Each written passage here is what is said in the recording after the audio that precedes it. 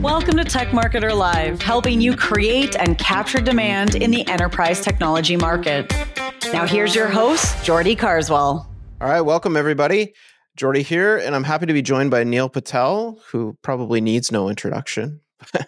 But for those who are not familiar with you, Neil, do you want to sort of give us an introduction to who you are and what you do? Sure. I'm a marketer, entrepreneur, been doing this for 23 years now. I own an ad agency called NP Digital, where we help companies just get more traffic and generate more leads or sales online. We work in pretty much most major countries, and we work in both B2B and B2C. Also in some software plays like Uber Suggest, and I also own Answer the Public. On top of that, blog, neilpatel.com, and post a lot of educational content online on social. Awesome. Well, thanks for joining us today. We want to talk a little bit about B2B, especially today for our marketer or tech marketer audience. I was thinking about this, like, how do you and your team approach a new B2B market? So like, do you have sort of a go-to-market framework or a way that you look at approaching a new niche? So you're talking about new niche, are you talking about like a new category, EX, someone creating, I don't know, like a security, right? Cybersecurity solution that's never existed before. Or are you talking about more so, hey, I'm entering in the video conferencing market. There's a lot of players in it like Zoom, WebEx, etc. How do I get started? So which one is it? Are you creating a whole new category? Or are you more so entering an existing category when you talk about niche? Yeah, I mean, most people like to think they're creating a new category, but usually they're entering a space that already has, existing players. So if you're a marketer, like, on our audience side, if you're coming into a role where you're going to be responsible for marketing a cybersecurity solution, for instance, like, what is your sort of go-to-market strategy of where you start mapping out how you're going to go to market? Yeah, so the big thing that we look at with our go-to-market strategy is we first look at any competitors. Even if the competitors don't offer the same product, you nailed it on the head, in which everyone thinks that they're creating a whole new category, but typically they're in an existing category and they have a new, better mousetrap, right? They have a better way to do it or a better solution than someone else. So we look at the existing competitors, and you can use a lot of tools like SEMrush, SimilarWeb, Uber Suggest, the list goes on and on. Where are they getting their traffic from? What are the keywords they're ranking from? Where they're spending their ad dollars? Like, you can even go to Facebook's ad library and then type in your competition and see what ads they're running and what landing pages they're sending traffic to, right? What kind of content they're creating on a regular basis, what's their conversion funnel, like actually go through the funnel, submit a lead or buy the product, see their flows. And that starts giving us ideas on what's working in the space, what's not working in the space, and what are some of the channels that we need to do to be successful. And you wouldn't do that for one competitor. You would do that for like 4 or 5 or 6 competitors, because if you start noticing commonalities, typically you see commonalities because it's working within the space. Awesome. So and a lot of our clients struggle because although there are some nuances and differences in their approach, they're basically bringing roughly the same outcome. They all do intrusion detection, for instance, right? But they feel that they do a little bit differently. So if you're trying to differentiate when you're offering a service that's very similar to others, what are some of the ways that you could do that to differentiate and stand out? So the best thing that I like doing to differentiate is actually not looking at the competition. It's actually looking at your customer base. So if you survey your potential customers and existing customers, what are the things that you do that delight them? What are the reasons they're not satisfied with the prior solutions they've used in the existing market? And those two things will start giving you ideas of how to position your company to stand out and appeal to your ideal customer. See, positioning and standing out isn't all about my competitor does X and we do Y. It's more so, what are we doing to delight customers, to cause them to refer more customers, for them to keep paying and using our product, to keep coming back? And differentiation is all about messaging to them. That's who matters. It doesn't matter what your competition thinks. It matters what your potential customers and your existing customers think. So that's what we focus on. Awesome. Yeah, I think that's, we can become competitor myopic, right? Just 100% concerned with what competitors are doing. It doesn't really doesn't map out. So when you're looking at and to go back to that really quickly, people get it wrong. They obsess about their competitors instead of obsessing about their customers. Mhm. You should obsess about your customers and pay attention to the competition, right? Don't obsess about the competition and pay attention to customers. It should be the reverse. You obsess about your customers and you pay attention to the competition. Yeah, and I think that a lot of marketers never talk to a customer. They have no Nope. idea. They have no idea what matters to them, right? And that's such a treasure trove of data. A treasure trove of data if they can get in front of them and spend some time with customers, just doing interviews and surveying them. Awesome. When you've got so many B2B channels to pursue, so a marketer wants to they want to take their product to market. They've got so many channels. How do you decide what to prioritize? Where do you start? I look at low hanging fruit. So if you need results tomorrow, paid ads typically works or sponsorships work. If you're going to, if you have time, things like SEO works and social media and generating content. And when you think about B2B marketing, see, when I started in B2B marketing, whether it was SaaS or services, it wasn't as competitive 10 years ago. These days, you got to eventually do all channels.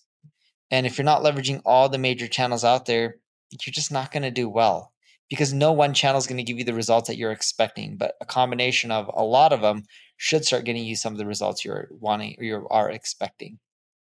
And what we do is we look at low hanging fruit and we go after those first. But generally, with our marketing, we look at the 80-20 rule. 80% of our marketing efforts in B2B are long term strategies that drive traffic and leads and sales.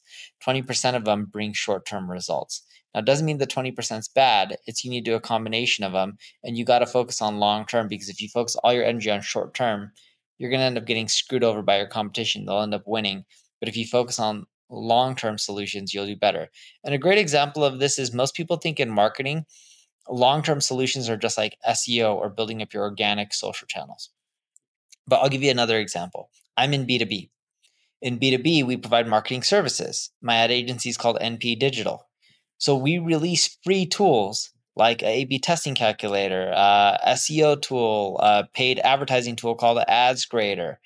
And a lot of these free tools takes time to build, takes time to get out there and build popularity, but they consistently over time will bring in leads without much effort.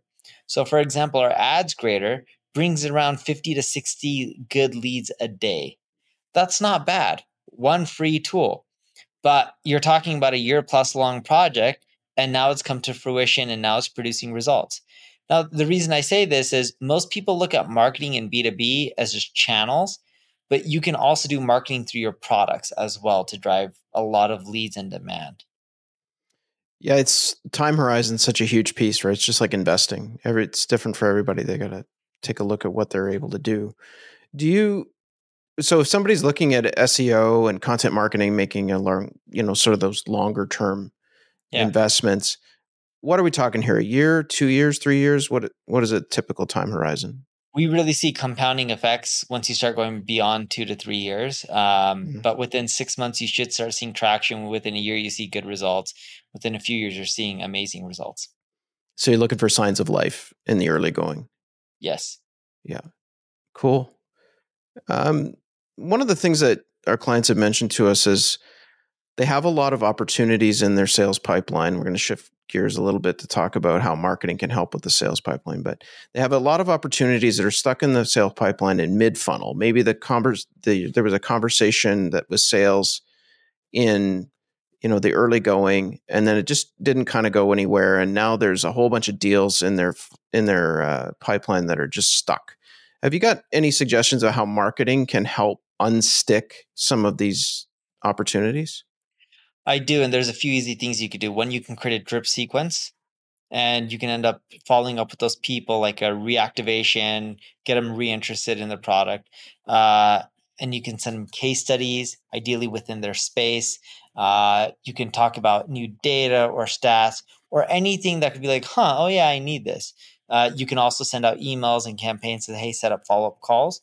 And with those people, you can also remarket them on the internet, right? Retargeting, remarketing, whatever you want to end up calling it, and showcasing ads to those people and using case studies and data to show why they need your solution. But those are two simple ways other than just doing phone calls, right? Because most salespeople will just keep calling them and after a while they just stop following up. Yeah. But why can't you follow up through them through ads and automated sequences? Yeah. That's a great idea to help things get moving again. So when we think about channels now, just a little bit, curious to get your thoughts. What is inbound marketing, quote unquote, going to look like in 2024 as far as you're seeing? Like what's going to change, do you think? I don't think too much is going to change in inbound marketing, especially for B2B. If you look at the channels right now, inbound is typically you're running ads like on Facebook or Google or LinkedIn or whatever channel you want. I don't really see the channel providers really changing. Like TikTok, B2B, yes, it can produce something, but it's not going to produce the results you're looking for versus a LinkedIn, a Google, or a Facebook. The content formats I also see being very similar, whether it's video, audio like podcasting, or text-based content or images. I don't really see that changing. And the only real thing I see changing, I'll actually give you two things that I really see changing. One is a lot of people are going to use AI to automate a lot of their marketing. And what that's going to cause is a lot of content is going to look like content. And when I mean look like content, imagine Where's Waldo, right? You see this image and you have to find out Waldo. Waldo's a guy in the red and white striped shirt and is wearing that cap and has glasses on. Now imagine everyone's using the same AI tools and they're starting to create similar types of content. Instead of having one Waldo in the picture, you're going to start having 20, 30, 50. Eventually, the whole page will be filled up with Waldos. So what you're going to have to end up doing is you're going to have to figure out how to differentiate yourself. And what I mean that by differentiate yourself is like, let's say in B2B, what can you give away for free that people are used to paying for to gobble up the audience and the traffic? How can you create your content manually versus doing it all automatic and in your content start including unique data and reports and studies that people have not seen before to stand out? So I don't really see the channels changing. I don't really see marketing changing much other than people are going to use AI so more things are lookalike. And the other thing is so to stand out, you're going to start creating a lot of your content manually like you are right now and just start doing more research pieces, more in depth, spending more effort on them. And then the second thing was, figure out more unique ways to get people, such as give away free tools and sell them on something bigger. Yeah. Oh, that's a great idea. And two, I love that with the Waldos. That's awesome. We've got speaking of paid search. So, a lot of our clients are in uber high CPC niches, Yeah. right? Like big dollars, right? If you think cybersecurity, data protection, cloud. What approaches does payroll software, all this stuff just has massive CPCs? Yeah. What does your team do to help your clients in those environments succeed despite the budget challenges? It's actually all creatives. So the tools, they're getting more and more advanced. A lot of them use machine learning. A lot of them have some AI capabilities. But think of it this way. Those same things are available to the competition. The price is a price. And you can do some things to get it down. But the real thing to get a better ROI is your creatives. How can you make your ads so appealing people want to click? Because if your click rates are way better than your competition, then the cost is actually going to go down because then the platforms will realize they're making more from you. Right? You're not going to get the cost down by tweaking some settings. You may if you're running your campaigns poorly, but the real way you get your cost down are your creatives. And when I mean creatives, I'm talking about the ad, whether it's the text or the images or the videos, then the landing pages, where are you sending them to, what messaging are you using that really resonates with them, and then your offer. How good is your offer versus the competition? And that's what we really focus on. The first two, the offer is tough for us to control as a marketing agency, but the first two is much easier for us to control. And that's where we're seeing the real savings in ad costs. Where do most of your B2B clients land people? Like a lot of our clients drive people to demo booking pages. Is that too premature? What should they be doing in terms of where they land people? Ours is similar, but we don't just have demo bookings. A lot of times it's the landing page that educates and then to demo booking. Or a lot of times it is to landing page, then to a lead form. And then if the lead is qualified, because you can qualify based on a lot of different criteria and company size, revenue, etc., then we send them to either a booking page or a schedule once or a Calendly where they can just book an appointment into a sales rep's calendar. And we found that to be effective. And then you can end up sending them text reminders like a day before the call, an hour before the call, etc., to increase show up times or show up rates. Awesome. Yeah, it's I guess you could send them through to a lot of these tools too with some of your paid traffic, right? To help build and get people into those funnels. Right. So what about LinkedIn? So I know we're jumping all over the place here. I appreciate it. We got so many things we want to ask you about, but when it comes to clients that are running LinkedIn lead gen assets with, or LinkedIn lead gen ads with content assets, the effectiveness of this seems to be going down in terms of the amount of actually qualified pipeline that it's creating. And there's a lot of competition. How are your clients directing their LinkedIn budgets right now? Yeah, so we base everything on ROI, whether it's LinkedIn or Facebook or Google. It's really simple. We'll spend as much as we can as long as it's profitable. The days of companies have this X budget, it still exists, especially with publicly traded companies. But those budgets are super flexible if it's profitable. The moment it's profitable, no one really cares about budget. They're like, spend as much as you can, right? Yeah, you may have to go to a manager, CFO, or someone to get approval. But if you can show me spend $1 and you make $2 in profit, right? Not revenue, but profit. Everyone in an organization typically says keep spending, but show us it's profitable along the way as long as you increase. And that's how we look at LinkedIn. And LinkedIn, their algorithm is quite interesting.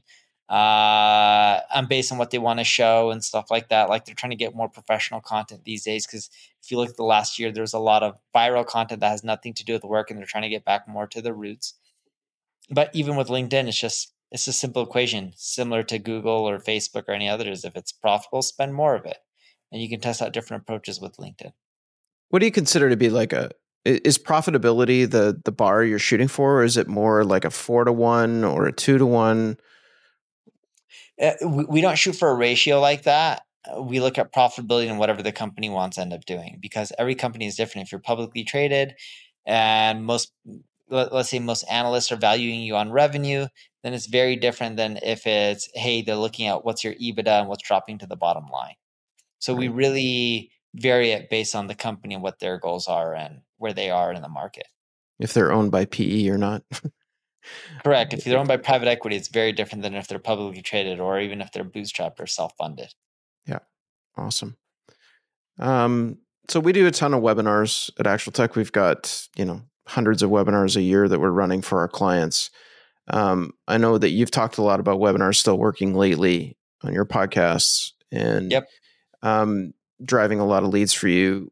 How does your team turn webinar leads into qualified leads? Like what tactics do they use to identify potential customers during a webinar and get things dialed in? Sure. So the first step is actually the webinar itself.